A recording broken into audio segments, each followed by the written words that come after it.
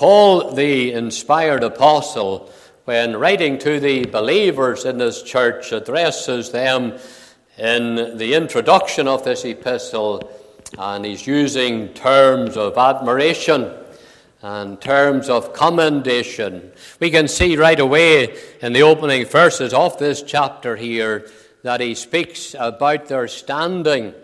Their standing is in Christ. He says there in those verses, to the saints and faithful brethren in Christ.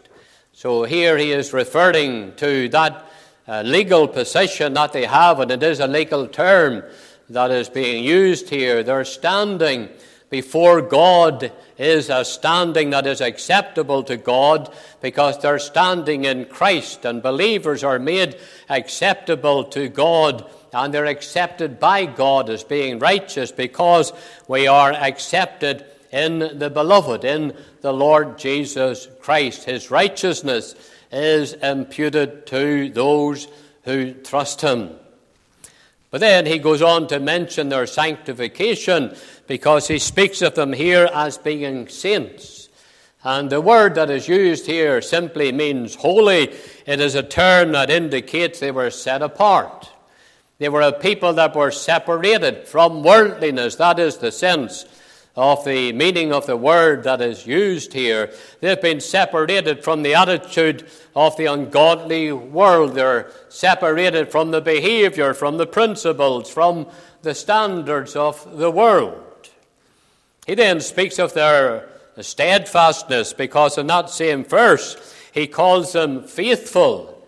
So these people then that he is writing to, they are a people that are faithful. They're faithful to God.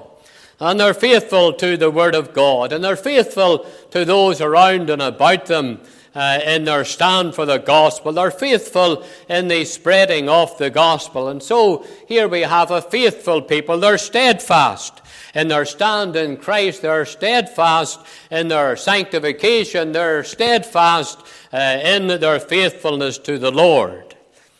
He goes on to mention here their society. He refers to that.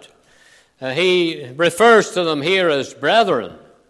All true believers are brethren. They're all in the family of God. And so the reference here really is to those of the same interest and those of the same activity. They are brethren in Christ, and that is their society. That is the circle that these people in this church move about in. That is where their fellowship is found amongst other believers. And then he makes mention too of their substance, and by substance I refer to what they were made of. We often hear people today talking about a man or a woman, and they might say, well, they're made of good stuff. It really means that their character is good.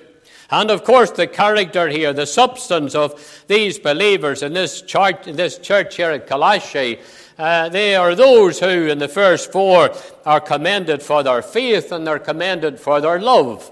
So the substance of these believers, what they're made of, their whole personality, if you like, spiritually speaking, is their faith. They're known for their faith. They have a reputation for their faith in the Lord. They have a reputation for their love for God and their love for the things of God.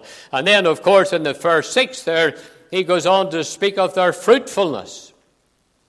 Mention is made here of them bringing forth fruit. And, of course, there is reference here, no doubt, to the fruit of righteousness or the fruit of the Spirit, as it is found over there in Galatians 5 in the 22nd, 23rd verse there, that fruit of the Spirit that believers ought to exhibit, that ought to be found within their living, that which is love and joy and peace and long-suffering and gentleness and goodness and faith and meekness and temperance. These things that make up the believer, makes the believer to have that good character before others and that which is pleasing to the Lord. And so the apostle has much to thank the Lord for when he thinks about these believers in this church now that he is writing to. But in these verses, the verse 20 through to 22, he brings these believers back to when they were unsaved sinners. And he reminds them of how they were in those days. They were unsaved. And what they are now, how they have been reconciled to God. And I want to take these verses tonight and just for a very short time consider this doctrine that we have in these verses, the doctrine of reconciliation to God. Certainly we have before us in these verses the need of reconciliation. That's where the Apostle Paul starts when he presents the gospel. He starts to talk there about what the sinner is in the verse 21. He says, "And you that were sometime alienated and enemies in your mind by wicked works, ye who were sometime," or he's talking about the time in the past. There was some time in your life before you were saved. That's what is meant by this term, sometime. He brings them back to that time when they were unsaved. And he marks that particular condition that they were in by these two phrases. They were alienated and they were enemies to God. They were aliens to God. The word means strangers. It means a person that doesn't belong to a particular country or doesn't belong to a particular people. They're not part of that particular society. And so in this case, the sinner, man in his natural sinful condition, he is alienated from God. He is separated from God, as we have it there in Isaiah 59, the second verse. The sinner has no part with God. He has no friendship with God. He has no union with God. He has no communion with God.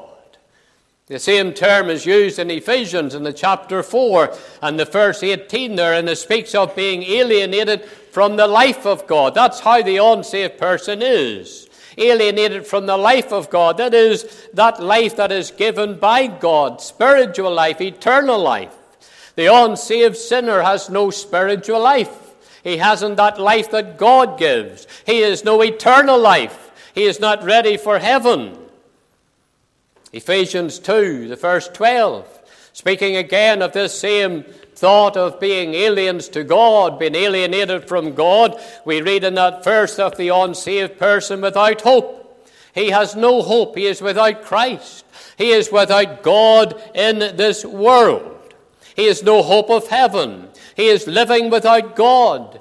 God is not in your thoughts. God is not in your plans, dear unsaved one. You are alienated from God. No fellowship with God, no friendship with God, no communion with God. Dear unsaved, that's how it is with you, even here tonight or listening on social media or whatever. That is your state before God. And then, of course, it says here that such are the enemies of God in that verse 21. Not only separated from God, but against God. Do you see, the disposition of the sinner is against God.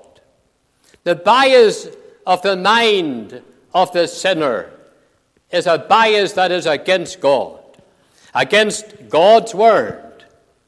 Disobedient to the word of God, a hardness against the word of God, a rebellion against the word of God. Ephesians 2 and the verse 2 puts it like this: they're walking according to this ungodly world, walking according to the principles, to the practices of this ungodly world, walking according to the will of the devil, that is doing the bidding of the devil, walking in disobedience to the Lord. Yes, and against the very work of redemption, the work of Christ on the cross, because we have it there in Philippians 3 in the verse 18, where those who are aliens to God and those who are the enemies of God, they're the enemies of the cross, the enemies of the very work of the Lord Jesus Christ, that work that he did in order to save sinners from eternal damnation in hell. The unsaved are against that.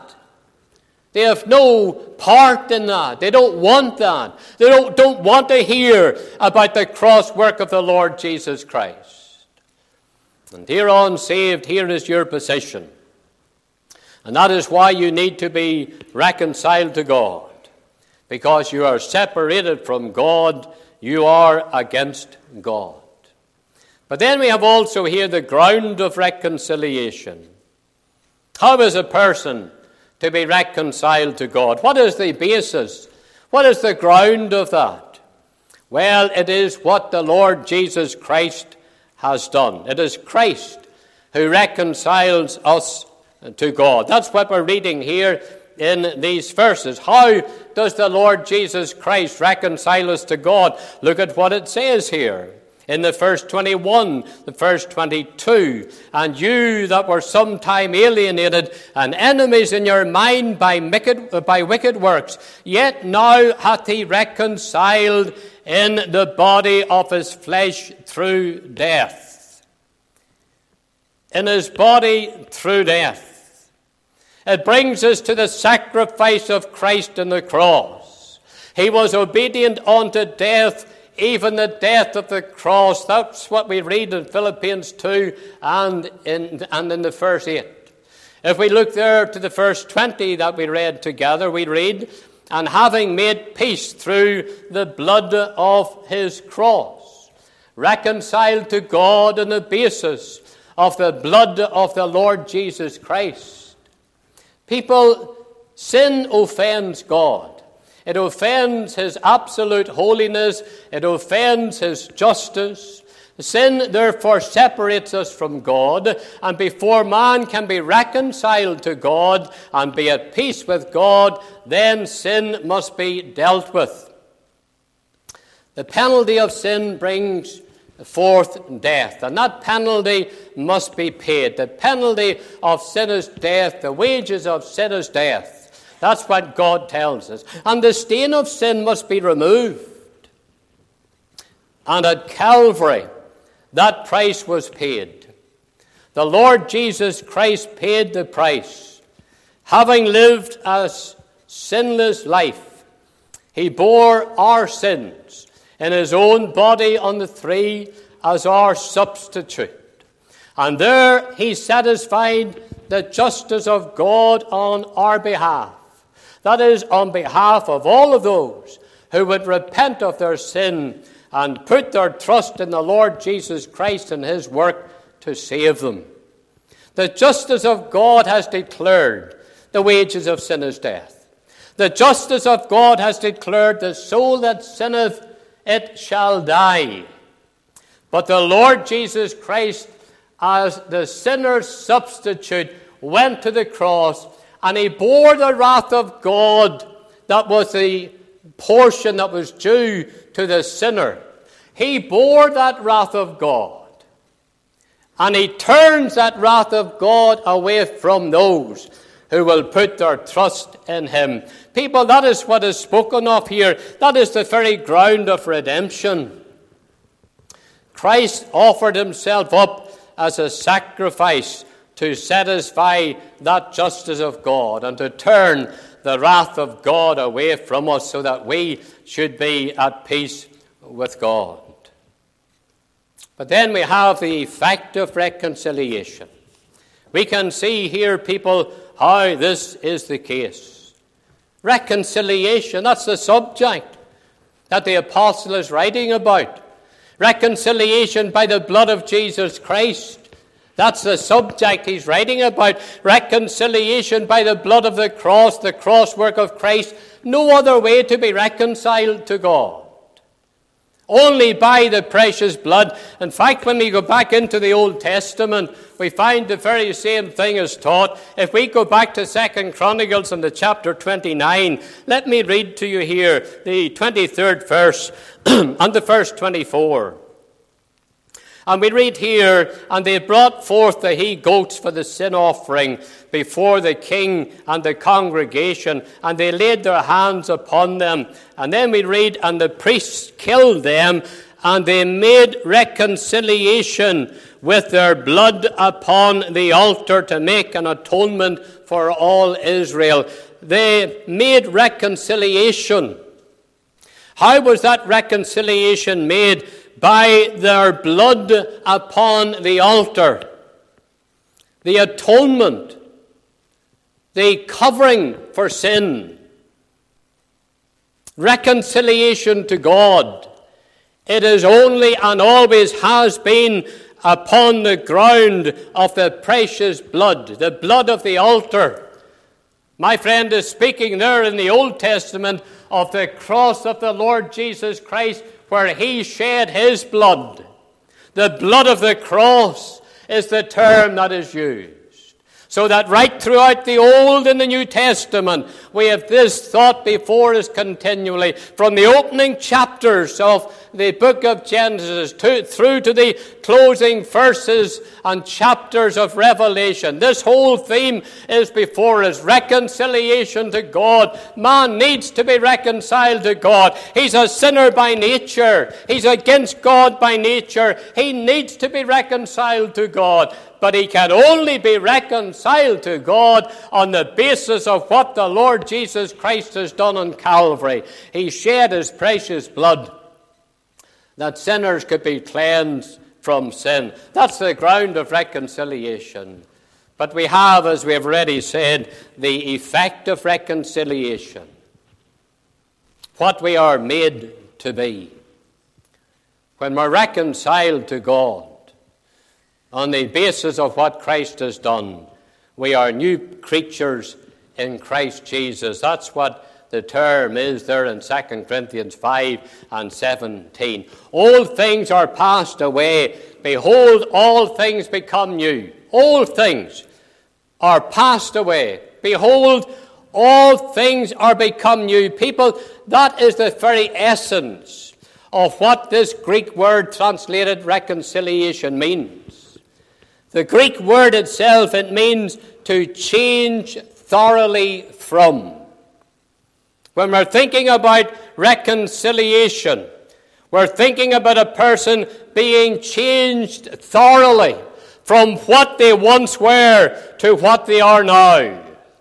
Changed thoroughly from being sinners, bound for hell, to being the children of God, bound for heaven. A complete change. If you look at the verse 13 of this chapter 1, it reads there, who hath delivered us from the power of darkness and has translated us into the kingdom of his dear Son. A complete change.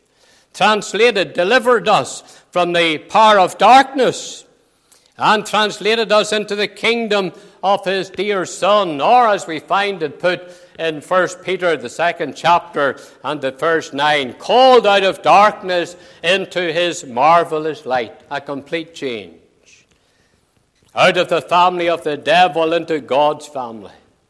Devil is no longer our father, rather God is our heavenly Father. We have a new standing with God. We're accepted and we're robed in the perfect righteousness of his dear Son. We have new life. We're living on to God. New desires to please the Lord. New friends, those who are found in the family of the Lord. We have new activities, serving the Lord. People, that's the substance of reconciliation. It's a complete change. And then we read here in these verses also that we're presented to God the Father at the end of life's journey. Look at how we are presented to verse 22. We are presented there to God the Father in holiness. We read the verse, reconciled in the body of his flesh through death to present you holy and unblameable and unreprovable in his sight. What a powerful term it is, presented to God the Father, holy, unblameable, unreprovable. That's how we will be when we enter heaven. We will be conformed to Christ's likeness. Oh, what a wonderful change that will be. Just like Christ. Just like Christ who is absolutely holy and harmless and undefiled, as we read of him in Hebrews 7 and 26. The one who is without spot and without blemish. Look at that word unblameable. That word and the Greek word that is used there, it means unblemished. It means without spot or blemish. Exactly how Christ is described. Made perfectly holy, not a trace of sin. That's how we will be presented by God, presented to God the Father. When we come to leave this old sinful world, dear child of God, this is how we will be presented in the glory land. We will be conformed to the likeness of the Lord Jesus Christ. And then this word unreprovable, it means not accused. We're not accused by God.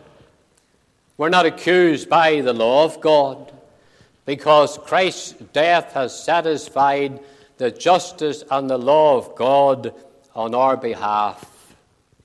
Reconciled to God.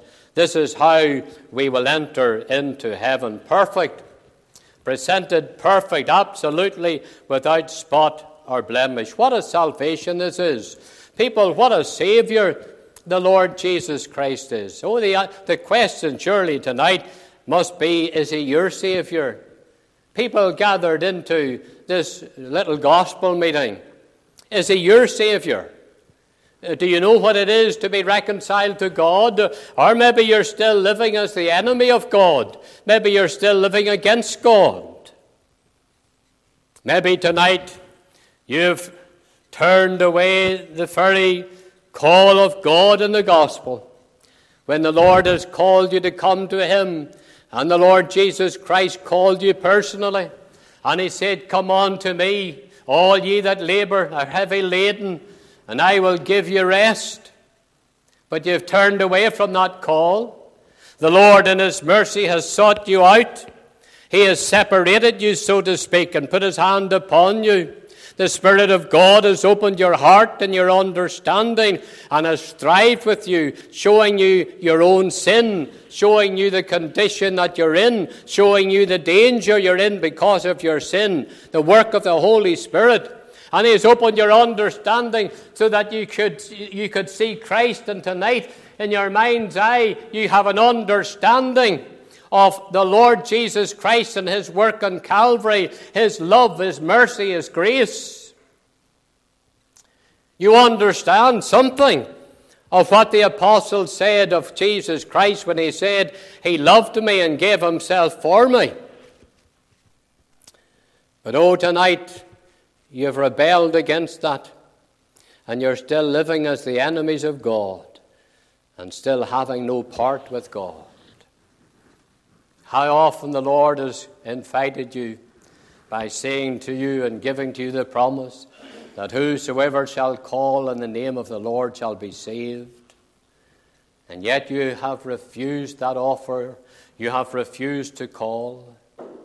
And tonight you're still unsaved. What a salvation this is, and yet you reject it. What a perfect Savior Christ is, and yet you reject Him. Tell me, friend, how do you stand with Him tonight? When the apostle commenced to write to these people, he was able to talk of them as being in Christ. Are you in Christ tonight? Are you in Him who is the beloved? Have you a standing in Christ that is pleasing to Almighty God and acceptable to Almighty God? Are you in Christ, or are you out of Christ? Are you bound for heaven, or are you bound for hell? People, where do you stand tonight? Oh, that this very hour you would look to the Lord and to His mercy, that you might look to the Lord in your repentance, acknowledging what you are, a sinner, and that you might call on the Lord and put your trust in Him. Oh, that God in His mercy would save you. And write these things in your heart that you might know much of His presence and much of the blessings of salvation and the blessings that flow from salvation, flow from Christ through His salvation. May the Lord write His word upon our hearts tonight.